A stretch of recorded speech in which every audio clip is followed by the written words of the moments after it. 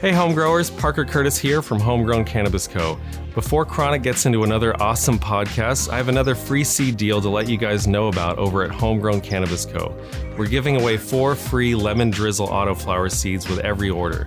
This sought-after indica heavy hybrid is the ultimate evening dessert, filling your mouth with sweet flavors before sending you to bed. So head over to homegrowncannabisco.com, fill your basket and use code LEMONS, that's LEMONS, at checkout. I'll be back later with some more info on this delicious strain. Enjoy the show. What's up, you amazing viewers and those listening from Homegrown Cannabis Co.'s YouTube channel. Thanks for tuning in, and be sure to follow along on whichever platform you amazing listeners are tuning in from. We really appreciate every view, like, and follow, and be sure to hit that follow button for our amazing guest today. I'm Chronic from the Cannabis Chronicles on Instagram and YouTube, and I'm your host, and I'm here with a brand new episode of some seriously amazing content with not only one grower, but 2. That's right, the dynamic duo, the Emeralds to the Emerald Cup, Nikki Listretto and Swami Chaitanya. Thank you so much for coming onto the show. I really appreciate it. I've been a massive fan for so many years. I mean, just big round of applause. I think everyone is excited to have you here. Oh, we're delighted to be here and talk to everybody. Yeah, thanks so much, Chronic. No problem. I really appreciate it. And without further ado, we'll break into this. And I think the first thing I'm going to do is break into backstory. Before we go into backstory, I have a curiosity question about this year's Emerald Cup and what your favorite memory is from it, or your most favorite smoke session. Well, we just last weekend had the finals, which means that, you know, we have the initial meeting was about 2 weeks before that, where we got 280 something samples to test out at home. And then the final one was last weekend, when we got 19 judges together for 2 solid days of finding the actual winners in all these different categories, because there's lots of categories now. It's not just sun-grown flowers like it started. There's indoor, and there's mixed light greenhouse, and mixed light sun, and then the categories that we don't judge, all those categories of concentrates, topicals, edibles, all that sort of stuff. We just judge the flowers. But yeah, we had 2 weeks to kind of go through everything, and then we met for the final weekend. To me, that was the highlight. Oh, yeah. The final weekend, right? It was wild. Right, yeah. It was absolutely wild. I mean, it got to at the very last minute. The last, 5 minutes of it was, okay, now that we've figured all of the things out, all the categories, what order they're going to go in within the flower division, all of that. Now we have to choose best of show. And I am not going to tell you who that was. I'm not leaking a bit of this information, but I just want you to tell you, the room exploded. It was so exciting. So, it was very exciting. People were shouting and screaming and so on and so forth. But we had a great deal of fun with all the 19 judges. Some of them were brand new this year, so we had to kind of integrate them in, and that was great to get to know them. Others are back, third and fourth year and so on. So it was kind of a family, not a family reunion, but it was basically a smokers reunion of people who just love cannabis and just want to smoke it and share it and talk about it all day long, and in their sleep, even in their dreams, This that sounds like a blast. This was our 18th year of doing this, wow. Actually, which is pretty awesome. We've smoked a lot of different cultivars out there. We certainly have, yeah. And of course, the whole cup contest is 18 years also. We started in the very beginning with them. So it's quite a long-running thing, and we're so honored and proud to be part of it. It was, and most of all, it's just really a lot of fun. And you know what? We get to smoke the best weed in the world as much as we want, and get to talk about it, so... Yeah. Were there any points you might have taken a little too many rips for the day, judging? No, because all these judges are really dedicated, committed smokers. And you know what? When we have a break, we'd be judging and talking, then we'd have a break for like 20 minutes, half an hour. You know what all the judges did during the breaks? Went out and smoked their own. That's awesome. That is amazing. So you guys are really truly living up to just the herbal lifestyle of just really inhaling the amazing uplifting smoke, keeping you lifted 24/7. So that's awesome. I've always wanted to go to one of the Emerald Cups, or just see some of the flower in hand in person, because I've seen all the pictures over the years and your guys post, and it just looks like one of the most fun events to be a part of, and just looks to be like a lot of lively personalities and spirits there. So now that we kind of talked about recent stuff happening, let's go back in time, and let's go back way in time before you even found cannabis. I want to know how Nikki Listretto and Swami Chaitanya actually found cannabis for the first time. So whoever wants to answer, you can go first. Ancient history you're talking about here, really. Okay, I was 14 when I smoked my first joint. I was born and raised in San Francisco, the right place at the right time to be a flower child. Lived very close to, Golden Gate Park, Haight Street, all of that stuff. I could just walk over there. So I was kind of in the right place. And so when I was 14, I made a very conscious decision between becoming a nun or a hippie. And you can very clearly tell what one. And although I'm still spiritual, but just not quite like a nun, Yeah. And that was it. When I was 14, it was the first time that I did it. So, and actually, honestly, within about 2 weeks after that, I was probably selling my first lid, as we called them in those days, to my classmates or whoever, because that's the way I could make the money to buy my own, etc. $10 for a 3-finger lid sort of thing it was. And a couple weeks after that, I did my first psychedelics. So it is a gateway drug, but it's a gateway to higher consciousness. That's what we like to say. Swami, what about you? Well, I'm a little older than Nikki, and so I didn't start till I was actually 24 years old, not 14, right? Oh, wow. And I'd already completed college. So what year was that? Graduate school. That was 1967. Yeah. 1967. So that was the summer of love. I was studying at the University of Wisconsin, and came out in the summer of love in 67, and just came out to San Francisco, hung out in the Haight and so on.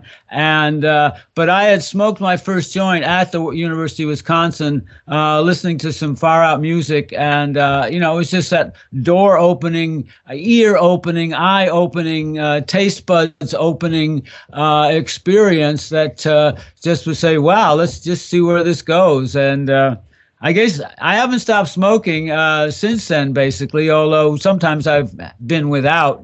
Well, sometimes we've been in countries, China or someplace where it's really kosher, Singapore or something. So we have taken breaks. There's a nice little force tolerance break for traveling. So now let's keep down this little memory lane. And when did Nikki and Swami actually meet? When did this dynamic duo come together? And did cannabis have an impact in that? We met in 1969. I was 14. And he was Swami was William then, first of all. And He was a hippie. He was a very foxy, classic hippie guy with all the beads and, the striped pants, the whole thing. But he was hanging out with a whole commune of very cool hippie artists in San Francisco. And I met these guys, and I just was wide-eyed and curious and hung out with all of them for several years. And that's when we met. And yeah, cannabis played a part, just because that's kind of how you got to know people in the old days, was you'd roll up a bunch of joints on a Saturday morning and go out into the streets and offer somebody, yeah, you want to get high with me? And then next thing you know, you'd be hanging out with their whole commune. It's just how it happened. Yeah. And so it was 1969, but then we really got together again we stayed friends over all these years, but in 1980 is when we kind of re-met after I'd lived in India, he'd lived in India. We'd both been to South America and places, and we re-met, and that's when the sparks flew. And it's a long story after that. Let's just say we've been. Oh, okay. So there's a little history in this marriage. That's pretty. Marriages. That's pretty cool. No, that's an amazing story, and it just goes to show that relationships aren't easy, but they sometimes when you're meant to be, they stand through the test of time. So that's really awesome to hear the backstory, and I think it's awesome that you guys. It sounds like you kind of had similar.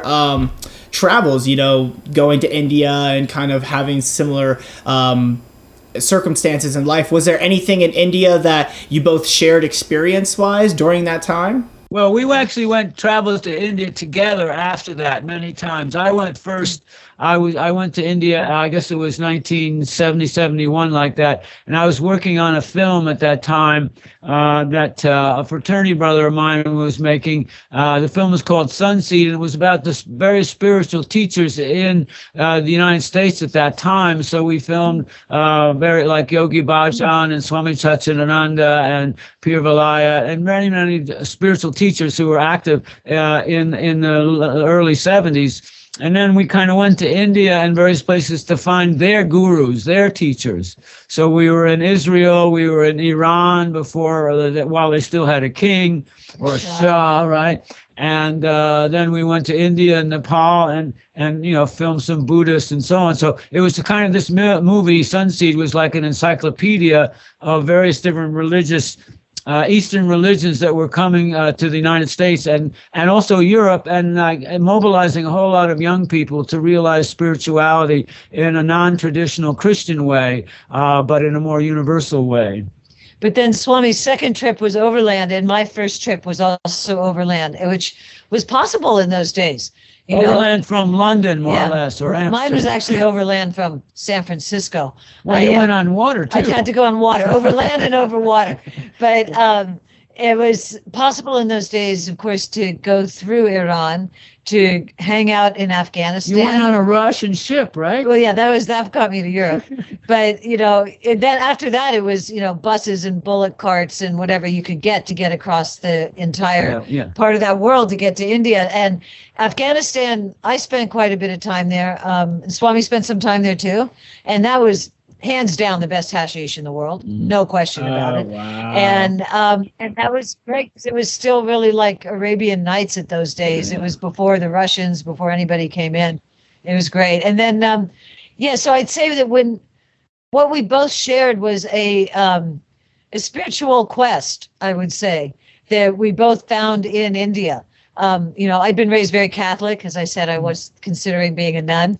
And basically I got really bored with Catholicism when they changed the whole thing and made it English, and the nuns took off their habits. All these things changed. And when we went to India, it was still that mystery and that magic and just the incense and these ancient temples and amazing. Well, also, it's amazing. All the chants in the temples are from ancient Sanskrit, and these chants haven't changed for centuries, thousands of years, and so on. So, when I also went overland, I flew to London, and then ferry boat across, and then hitchhiked and so on across Europe. And by the time I got to India, I think I used almost every mode of transportation. Horse cart, camel, I didn't do canoe, basically, but, or covered wagon, but it was like railroad, train, bus, car, everything, So. And then, of course, along the way, we were smoking, the hash a lot because it's mostly hashish over in that part of the world. So there was, we were always doing that as well, and finding it just growing wild. In India, cannabis grows just wild. It's a weed there, and people grow it mostly for the seeds so that they can eat the seeds for protein, and then they make the hash. They rub the hash from the plants that have the seeds. It makes fine hash. So it really literally people have it up in the mountains in their backyard. Well, it's very much part of their growing. culture. Although as soon as you get to Afghanistan, it's so much part of their culture. It's first of all a money-making proposition for the farmers, but also in India, it's got a spiritual tradition. There's a famous god of India, Shiva, who's the god of yoga and dance and so on, and he drinks cannabis smoothies, right? That's his main thing is cannabis smoothie. Bhang, right? And so, that's an ancient tradition in India. And they have festivals several times a year where the whole village will drink this bhang, or they make pastries out of cannabis butter and so on. And the whole town gets stoned. And it's really pretty an amazing experience. I actually love that you mentioned that, because on the History of Cannabis episode, I actually talk about the story of Shiva, where he gets into the fight with his parents and goes off to the mountains and falls asleep under the ganja plant, wakes up, smells it, and realizes that's this wonderful plant that he wants to create yoga as a practice to go with. It's a beautiful story, and I love the spirituality of it. I'm beyond blown away just living through your guys' stories of what it sounds like it was. I mean, what was just walking through Afghanistan like compared to now? I mean, what was the feelings like? What were you seeing buildings wise? What was the atmosphere like in culture during that time period? And like I say, it was like Arabian Nights.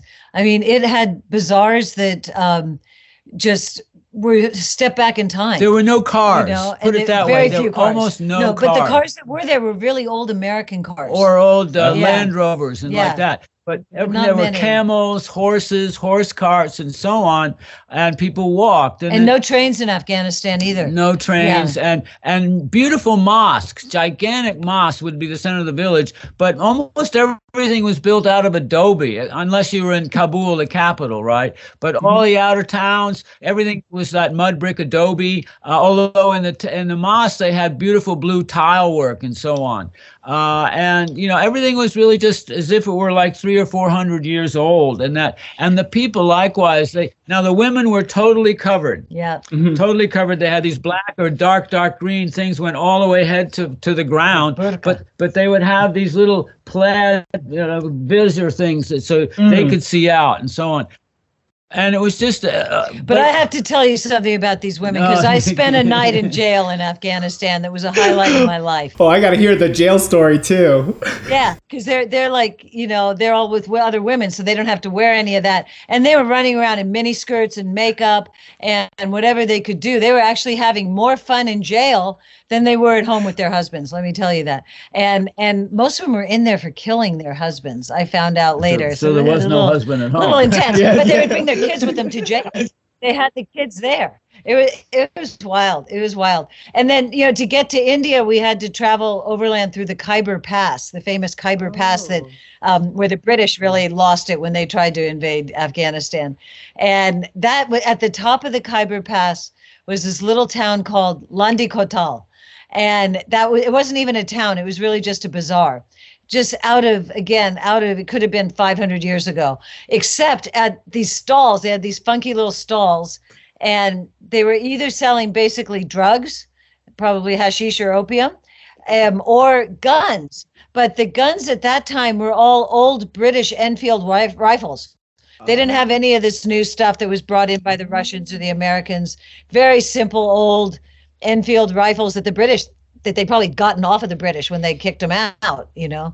So it was an experience. But the whole culture there does have hashish. When I was coming across by bus from Tehran in Iran into Afghanistan, and we got into the immigration customs compound at night. So we spent the night, and then in the morning we went through customs. But as I'm sitting there waiting to go through customs, 4 people offer me hashish to sell right there, right in front of everybody. It was just really part of the culture. Oh, and how about my district attorney in Kabul? Because I did have to go through the whole process of, you know, getting my passport back to leave the country. And my district attorney, I became friends with him, and over supper one night, he made it very clear that, you know, he could stuff some dolls with hashish and send them back to me in America, and we might as well set up a business. And I'm like, I don't think so, you know? So eventually on my first trip, I made it all the way to Nepal. I went back, and so I stayed in Nepal at one point for about almost 2 months.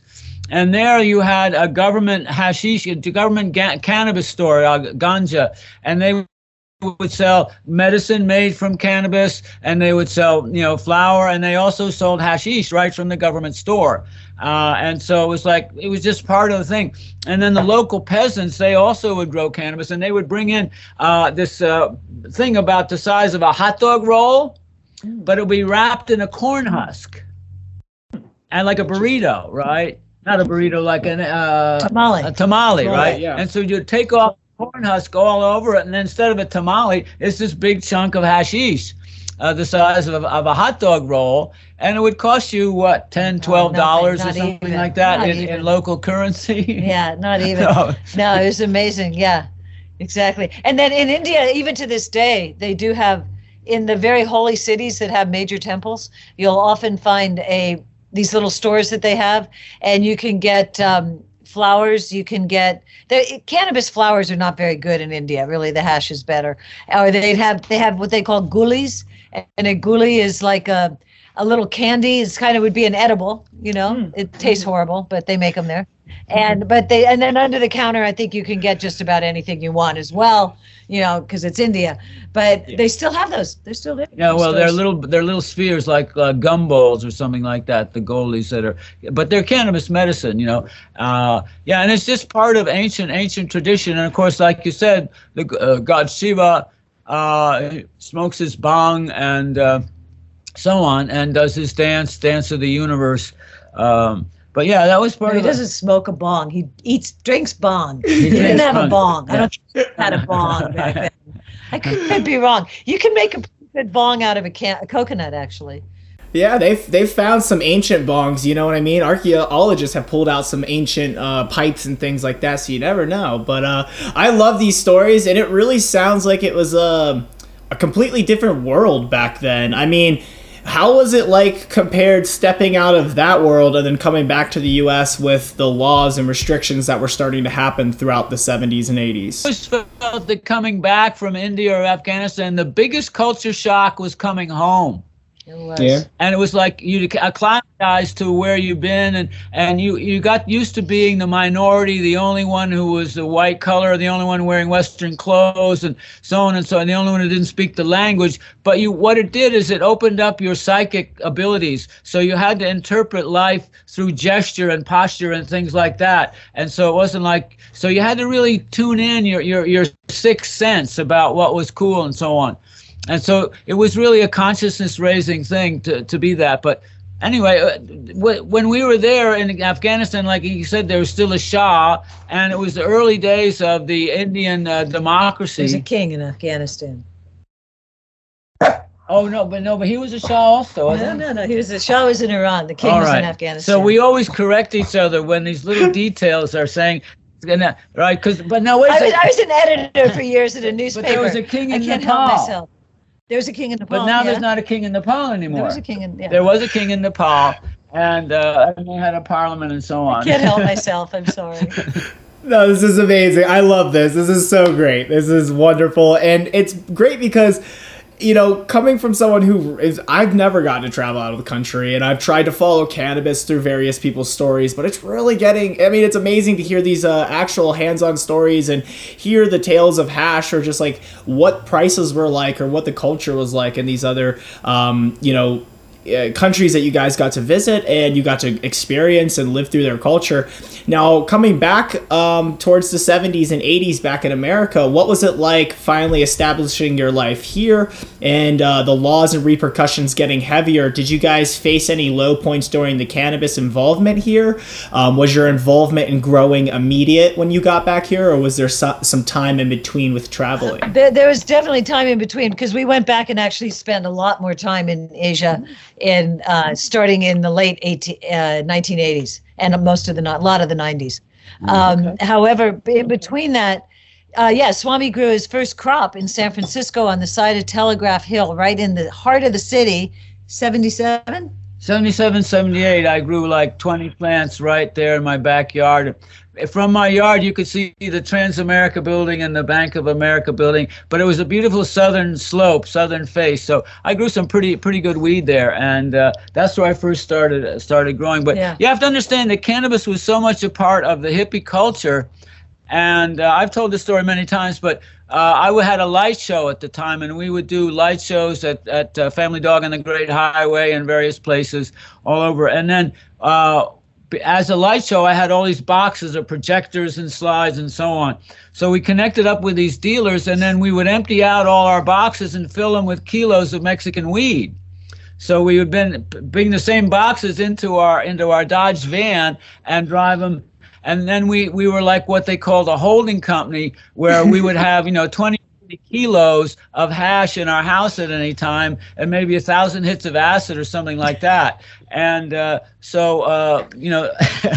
then so we had to, we charged a fee for this storage service, this holding company, and so we drove every morning. We rolled up maybe 20 joints, just like Nikki said, and eventually they said you're smoking too much dope, so they moved all of our stuff out. But we would roll up joints and just go around all day and pick up hitchhikers and share joints and trip down to the ocean or Golden Gate Park. I mean, we were just really flying pretty high. And in the 1980s, we were there pretty much we did some traveling, but we were pretty much in San Francisco. That's when I was working at the San Francisco Chronicle and doing a lot of dealing on the side. I did a lot of dealing. So you guys pretty much helped aid to the movement of just like the pushing of what would they call it, Mexican brickweed back in the day. You guys really helped push that back then. There was a lot of Mexican brickweed, right. Absolutely. I mean, later 80s, and then of course in the 90s, I was dealing a lot of weed from up here in Mendocino County, and those were that's when they were $400 to $500 an ounce. I mean, an ounce. People can't even get that for a pound these days sometimes. But before that, when we were doing the Mexican weed, as you said, they would come in bricks and they might be wrapped in some sort of wrapping, and green or red cellophane around it. And then just about 2 years ago, we met the guy who used to smuggle that and bring it in. Right? No way. That's interesting. Rick Ribeiro, and he wrote this book called 90 Degrees to Zimbabwe, talking about sailing Thai weed from Thailand, smuggling weed from Mexico, and so on and so forth. And I'm reading this book, and I say, oh, yeah, that's the same bricks that we used to get and break up and sell in ounces and quarters, right? And so, like, 50 years later, we kind of connect, because I'd never met him before, right? We just got these bricks. They were kilos, right? And a kilo in those days would be like maybe 150, 200 pounds for a kilo of Mexican brick. Dollars, you mean? Yeah, $200. Yeah, not pounds. We're not in England. For a kilo, right? So that's $100 a pound, or more or less. And then, but it was full of sticks and seeds and stems and so on. So you had to always take out the seeds on a record jacket or a shoebox or something like that. So it was great. And then we went and we lived in India for many years. But when I came back first, and Swami stayed over, that's when William became Swami. Another part of his life there, and I moved back here, and that's when I started getting up here to Mendocino, and kind of changing over from being ouncing it out to actually growing it, and that was a different situation. So, and I basically came up here because I was putting on psychedelic trance parties I was producing, and I really needed an outdoor space to do where I could do all weekend long camp out psychedelic trance parties, which is what we used to do in Goa in India, where we lived for many years. And that's how I met Tim Blake, who runs the Emerald Cup, and started the Emerald Cup, because Tim had a piece of land and a mutual friend introduced us. And I came up here to put on parties, and I started learning about, the whole business from this point of view, instead of just being on the street selling it. And that's kind of how I started getting really settled in up here. And then Swami came back from India, and that's how we ended up here. But you were also trimming a lot, because we had all these gay friends in San Francisco that had indoor grows. And of course, the whole community was very much into cannabis because of the AIDS. It really made everything so much easier for AIDS. Yeah. So an awful lot of indoor growers were happening. And one of our friends that we knew from Goa, and Nikki started trimming there for them, and then it came up to Mendo and so on. In the meantime, I was mostly staying up in India year round, living up in a tiny little house up in the Himalayas and meditating four times a day and hanging out with various teachers and so on, and traveling around. And prior to becoming Swami, I'd been a photographer, and I would travel all over India, Nikki and I together, and we'd go visit all these different temples, and I'd photograph the temples, and we'd talk to the priests and the babas and the yogis and all of that sort of thing. So it was like kind of a total immersion for many years. And then finally, I just said, okay, I'm going for it 100%. And Nikki came back to San Francisco, and I went up in the mountains and just meditated. And then I took initiation at the Kumbh Mela in 1998 in Hardwar, and became Swami Chaitanya at that point. Oh, wow. And, that's amazing. Well, that's another kind of story that has some mystical implications too. But then, at one point I was with my guru, and Nikki was there too, and he kind of sent us back to the United States. He sent me back to help Nikki, and so he sent us back here to create a sanctuary, and just bring that spiritual energy up to Northern California. So now, was that during the time that Nikki, you had a farm at this time, or do you have your own land at this time? We got the farm. Well, no, before that, I was, like I said, producing these big psychedelic trance rave parties.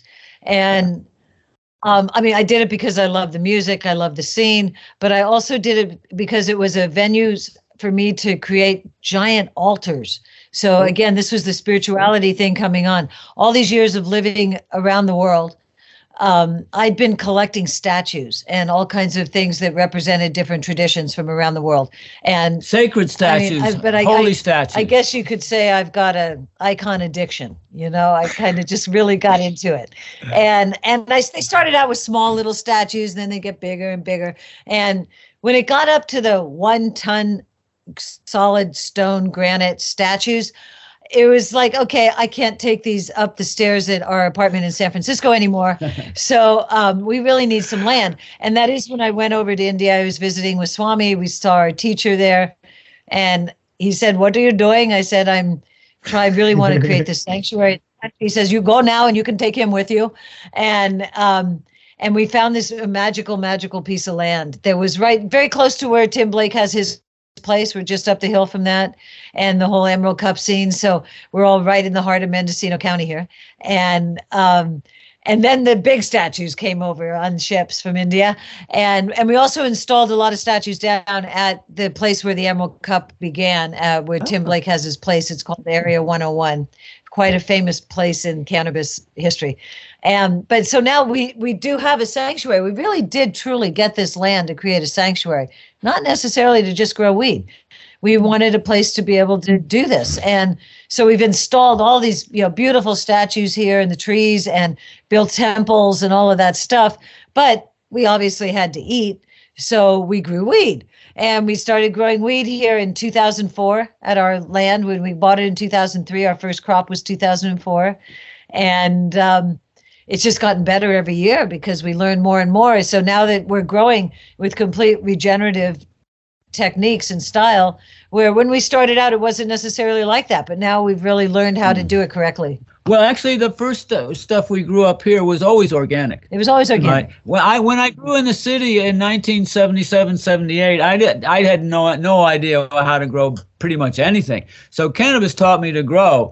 But in those first years, I would use Miracle-Gro. I should never admit that, but you know what Miracle-Gro is, right? So, but for me, it was like a revelation. Plants need food? What? Who told you that, right? And so then all of a sudden, and so now we progressed. So when we started growing here, everything was always organic inputs. But now, as Nikki was saying, we moved beyond that to have more regenerative methodology. So we try and source a lot of things from our own ranch and from our immediate neighbors and so on. Like, for example, we need manure for our cannabis, which is it's an organic input. So the guy up the top of the hill, he has alpacas. That's perfect. So alpaca poop, which apparently is very, very good for manure for cannabis.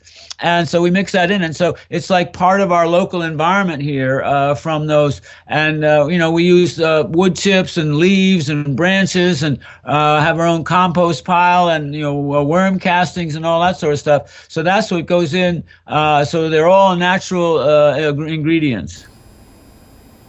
And that's amazing because I love that you guys have transitioned to what we're talking about now. So you've pretty much come back from India. You've purchased this wonderful sanctuary. You started growing in around 2004, I believe you said. And now, what was that feeling like, germinating your first seeds after all those years? And let us know the actual process that you guys go through your germination process, because it is quite a spiritual process from what I understand, and you use very specific water. Well, this is incredibly timely because just this week we put our seeds into water to crack them, as it's called.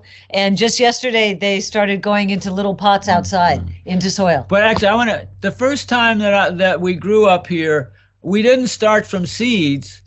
We had all these friends who lived up there, and we'd actually come and visit them and worked on their farms in the past. So they gave us what they call starts, and they'd be about maybe 2 feet high, 18 inches high. And that was my friend, and he said, "Hey, Swami, you really should grow some weed." And I said, "Oh, okay, might as well." So he gave me like 30 starts that had already been declared female. And so that was our very first crop.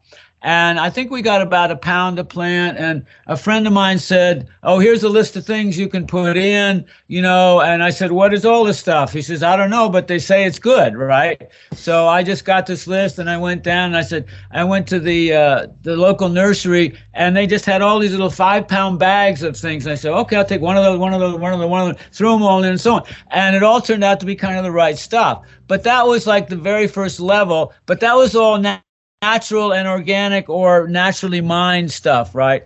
And then over time, we've just learned more and more about regenerative growing. So now we grow in the ground, right? And that's the native soil. And we only, you know, all these organic ingredients that we put in, and we have the soil tested and so on. But what we do when we start the seeds, it's a process where, first of all, we have to go through a whole, which seeds are we going to grow, right? And do we want some more fuely, gassy? Do we want a lot of fruity, floral? What is it we want, right? So we get a spectrum, right?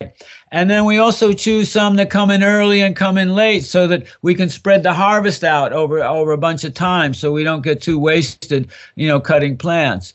So then, you know, the way we crack the seeds is we put the seeds once we select them on the lap of the goddess of cannabis, Ganja Ma, right? And she's the goddess. See, the goddess in India transforms and takes many, many different shapes and guises.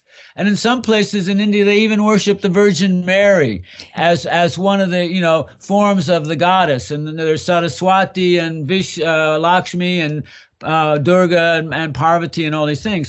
So the goddess takes many forms. And so she showed up here on our ranch as the goddess of cannabis, Ganja Ma, right?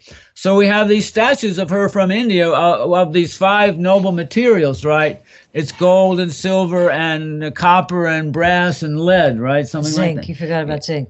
Zinc, okay. Yeah. And so anyway, this is the sacred metals, and they form these beautiful statues of the gods and goddesses. So we have a statue of Ganja Ma, the goddess, and so the seeds sit at her feet, you know, for a moon cycle. And then also a mantra was revealed, a special cannabis mantra, Om Aim Hrim Kleem Shrim Ganjamaya Namah. And that mantra is to vitalize the seeds with the energy of the goddess, right? And then once we're ready to crack them, as Nikki said on Monday, we took all these jars and we put some water in, and then we took a couple of drops of water from the sacred Ganges River, right? That comes from India. And the legend is that the river water in the Ganges isn't really water. It's actually the elixir of immortality. No less. No less, right? But that water is that. Water in general, without water, there's no life. Of course, without sunlight, there's no life either, and so on. But water is that crucial ingredient that brings everything to life. And so the water is the elixir of immortality, and that's got basically the life force itself in the water. So every little bottle of seeds gets a couple of drops of that. And then we take the seeds, we chant the chant, and when they crack, then we put them into little pots of soil. And once again, once they're tucked in, they get a drop of Ganges water and the mantra and so on. So basically, it sets the intention that this is healing. It's a physical healing, an emotional healing, a spiritual healing, and it's an inspiration, right?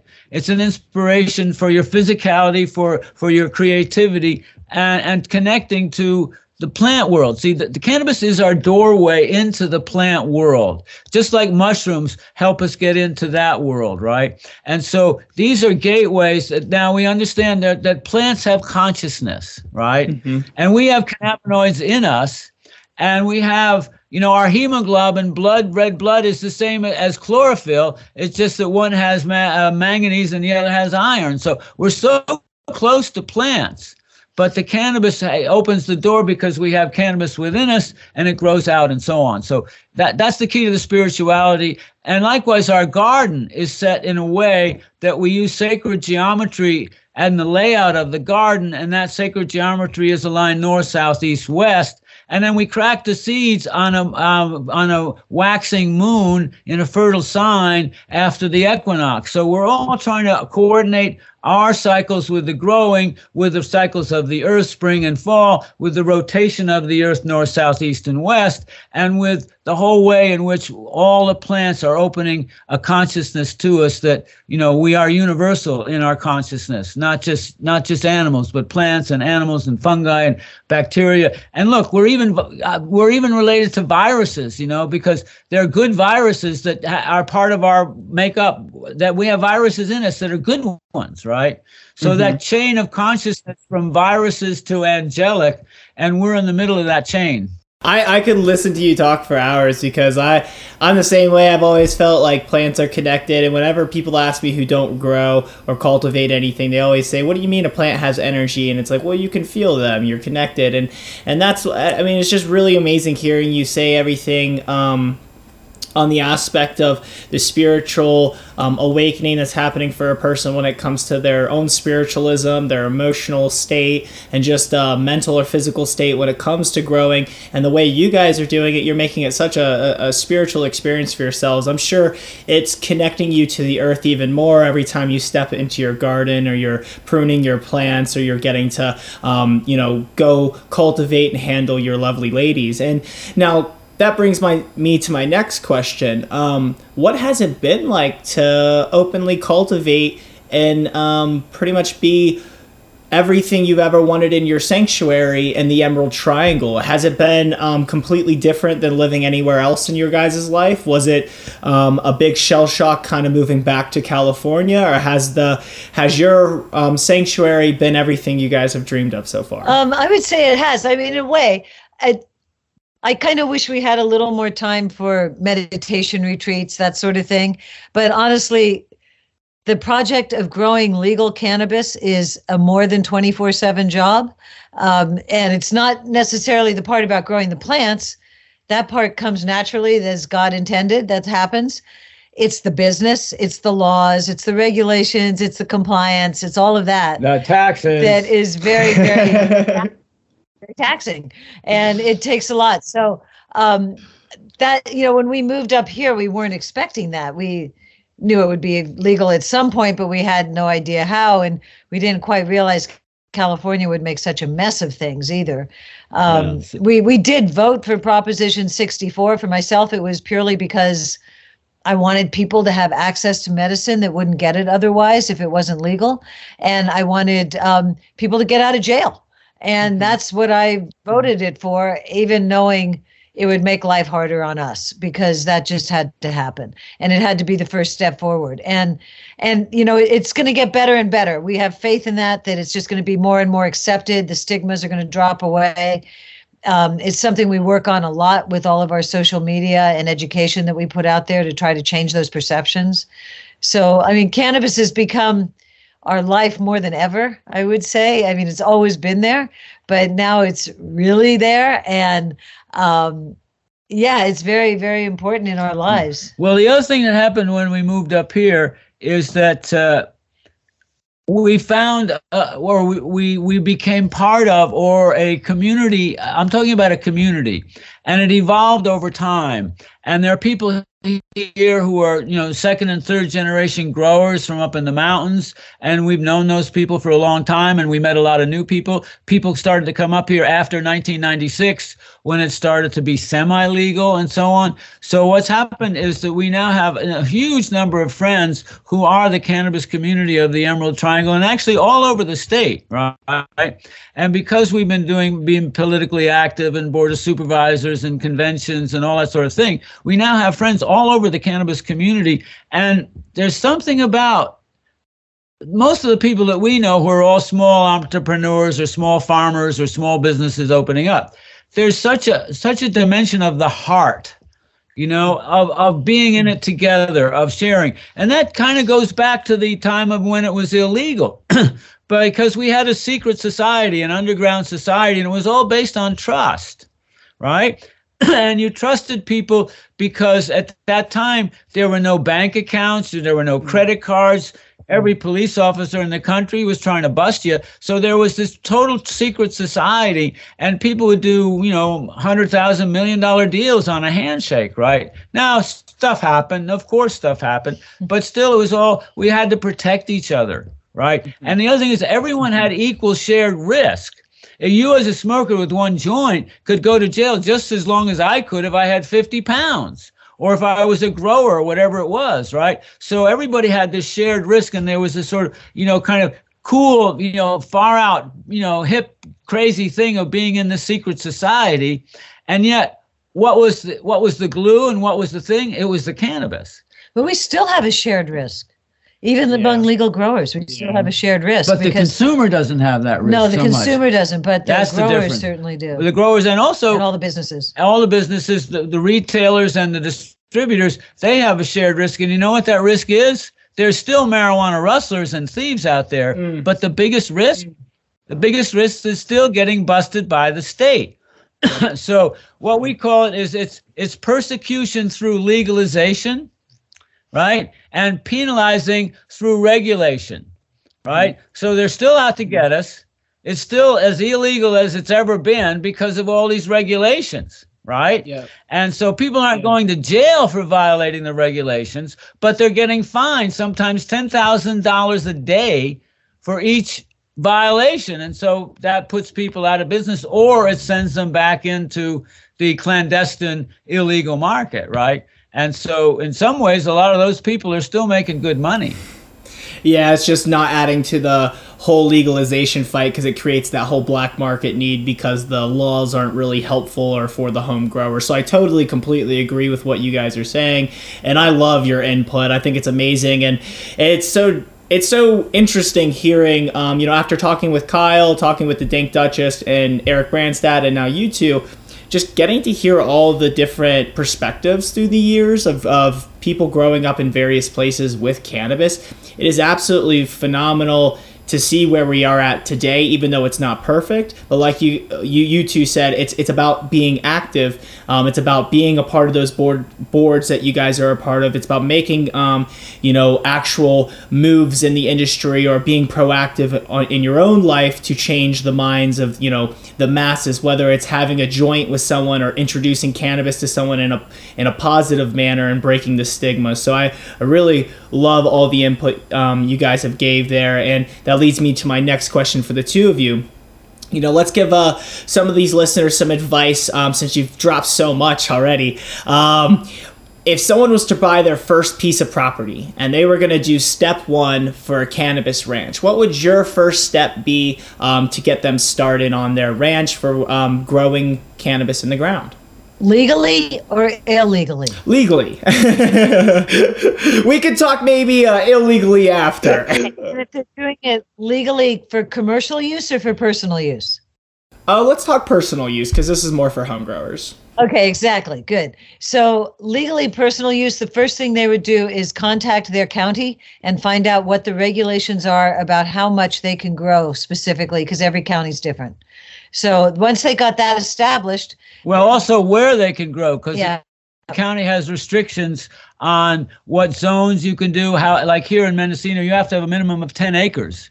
But not to do your 6 plants. If you're doing your 6 legal, or your 100 square foot legal amount in Mendocino County, you can do that on a deck in the towns, or you can do it out here in the country in your garden. But some counties require you to do it indoors, so you always want to check particular legalizations, and then you want to check if you're in an apartment building or in a complex. What's the owner? What's the landlord? What's all cool now? And it's because you don't want to irritate your neighbors. For sure, because they will then get on your case. Right? Yeah, and then I think the next thing is to really, consult homegrown seed company to find out what seed you want. Really consider what it is you want, and give it real thought, and then to figure out, if you can grow directly in the soil, fantastic. If it's your very first year, might be better trying to start it off in a pot of some sort just to get a feel for it. and figure out what kind of nutrients you want to put in your soil to build your soil up. All of these things would be the most important. Well, also, go to the Homegrown website, and that's where Nikki and I have this whole story and videos about how to grow, right? And of course, there are many other things. We write for other magazines too. So there are a lot of places. And of course, nowadays, you can just Google anything, right? Yeah. So, and there are many different ways. But, what we would like to have people start to understand and practice is start to begin with everything organic, right? That's the first place. But now organic, there's an awful lot of things which are called organic, and they might be a gallon jug on the shelf and you pour it in and so on. So if you want to start there, that's okay. But I think we need to actually, as a group of people who are aware of the planet and environmental things, even in your little personal cannabis grow, you can move toward regenerative farming. And the key to that is what we call living soil, right? And once I start to realize, and this actually is only like 3 or 4 years ago, I started to realize that down in the soil, it's alive, right? And there's a whole universe down below the surface, right? And that universe starts with microscopic bacteria, and then fungi and arthropods and nematodes and amoebas and parameciums and all those things you studied in sophomore biology in high school, right? And so all that stuff is living in the ground, and it's alive, and it's interdependent, right? So, something eats the bacteria, and the bacteria eats something else, and something dies and sheds and all these things. So everything is interrelated in the soil. And if you start put a lot of powdered and canned and chemical fertilizers in there, you tend to kill the living organism in the soil, and you destroy the balance and the interconnectedness, right? So as you start growing, start organic, but then start doing your Google research on regenerative farming. And so in your backyard, if you have a little room, you can make a compost pile. And then all you need is like a 5-gallon bucket to start a worm bin, right? And so you save your compost from the kitchen, and you feed the worm bin, you feed your compost pile, and so on. And then even more important is you have to learn how to conserve water, right? Especially now in our drought situation, right? And so there are all sorts of techniques of conserving water on your plants, and you want to research and that's actually something, because the homegrown growers are not only in California. Some of you live maybe in some place that's more tropical of a climate, and that's going to require a whole different way of growing. So you'd really want to check that out, because you're going to get lots of rain in the summertime. So how do you deal with that? So it's really to consider your weather patterns in your area. Or if you live really in a northern climate, then you're going to want like an auto flowering seed that has flowers after a limited total number of days after it starts. So there are a lot of considerations, but like I say, there's an awful lot of information, some of it conflicting, right? But I think what you want to do is aim toward regenerative and recycling things and regenerating, because that's what we need for all of agriculture, not just cannabis growing, right? So that's what we need to revitalize the soil on the planet, and that's what we need to do.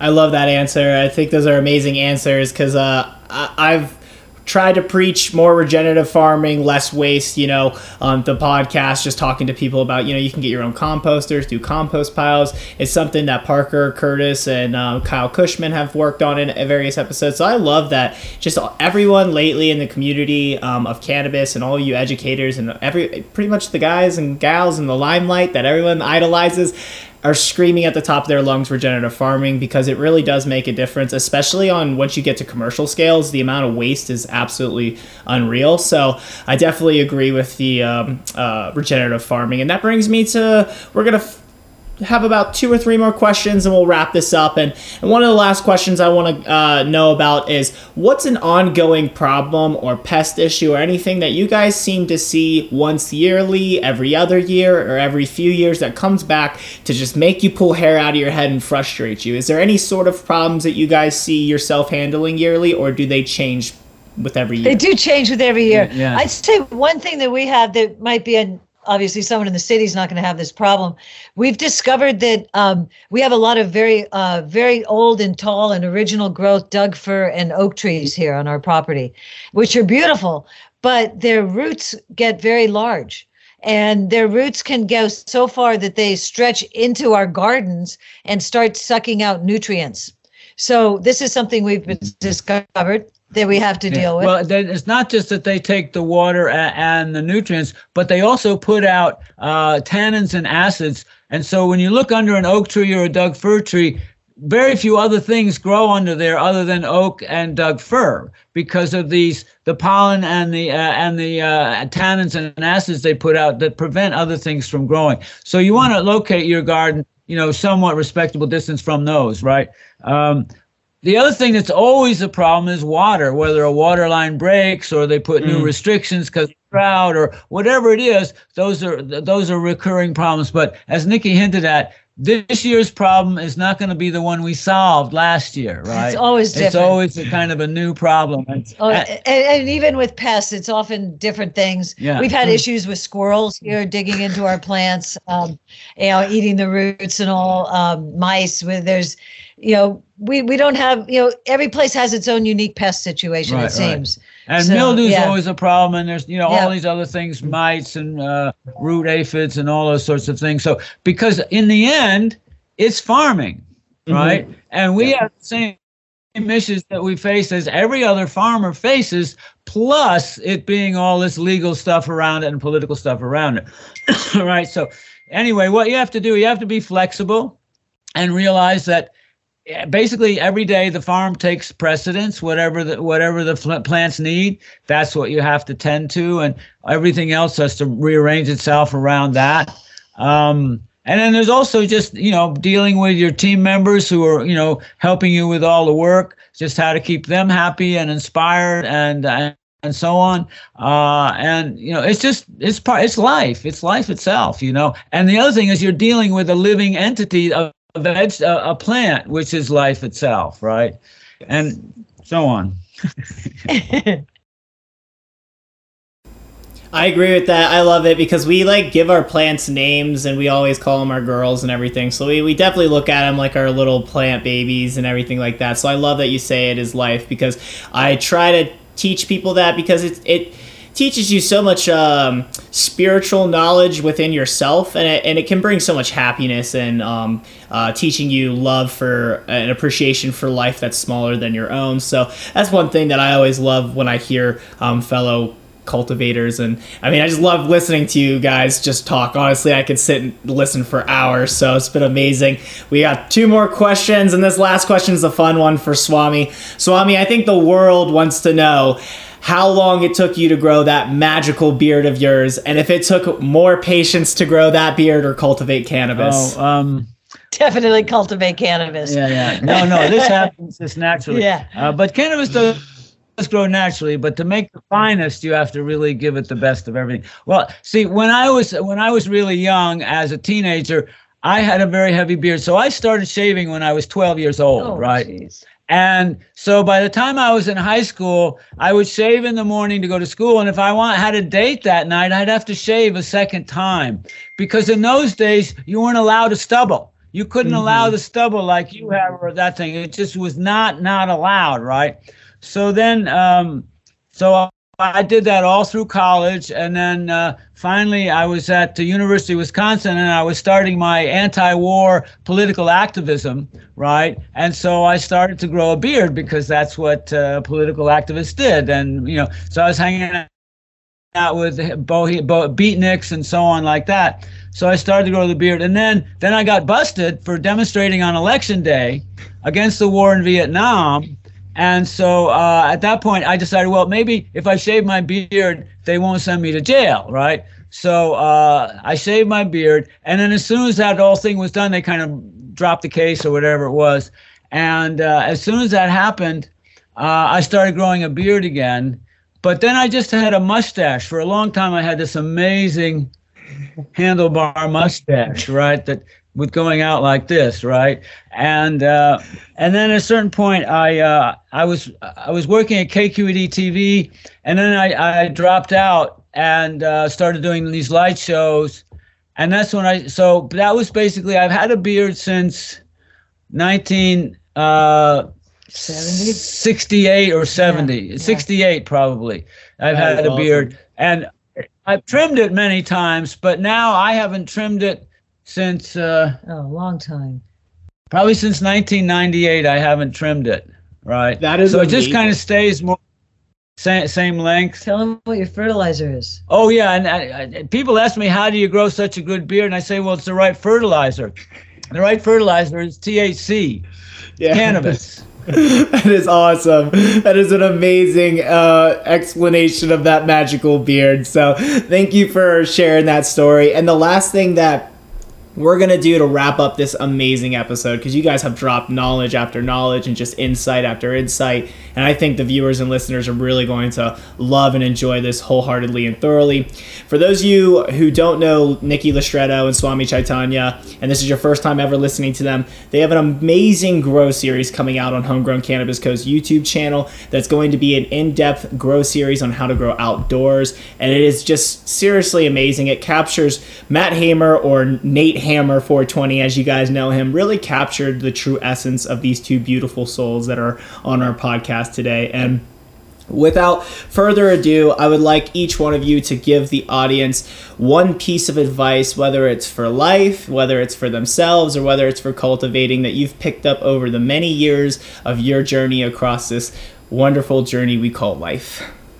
Okay, one bit. Well, the first thing that comes to my mind is have no fear, whether it's about anything, and realize that cannabis is a good thing, and it's not something for us to ever be afraid of, and to ever have to explain to anybody why anything is wrong with it. There's nothing wrong with it. It's a medicine. It's good for us, and it always has been. So just have no fear. Meditate on that for a while. It applies to absolutely everything you do. And well, there are a lot of cliches that sort of pop into my mind. You know, do what you love and love what you do. But what happens when you sort of, and the love, when you say love, it's not like, oh, you're so cute, oh, you're so good. No, loving that way is just totally focusing your energy on what you're doing with no distractions. There's just this total pure channel of energy between you and what you're doing. And that actually is love. Right? Because you're giving all your energy and your total focus onto a plant, onto a person, onto a craft you're doing, onto whatever job you're doing. And then you get the energy back, right? And that's the closed loop, like we say in regenerative agriculture. You want closed loops. Well, a closed loop is you give the energy in and you get it back. And it's a cycle that way. So the more focused and the more you are into what you're doing, the more what you're doing gives back to you and reinforces it. Well, and he always also likes to say, smoke the last joint. Yeah, smoke the last joint.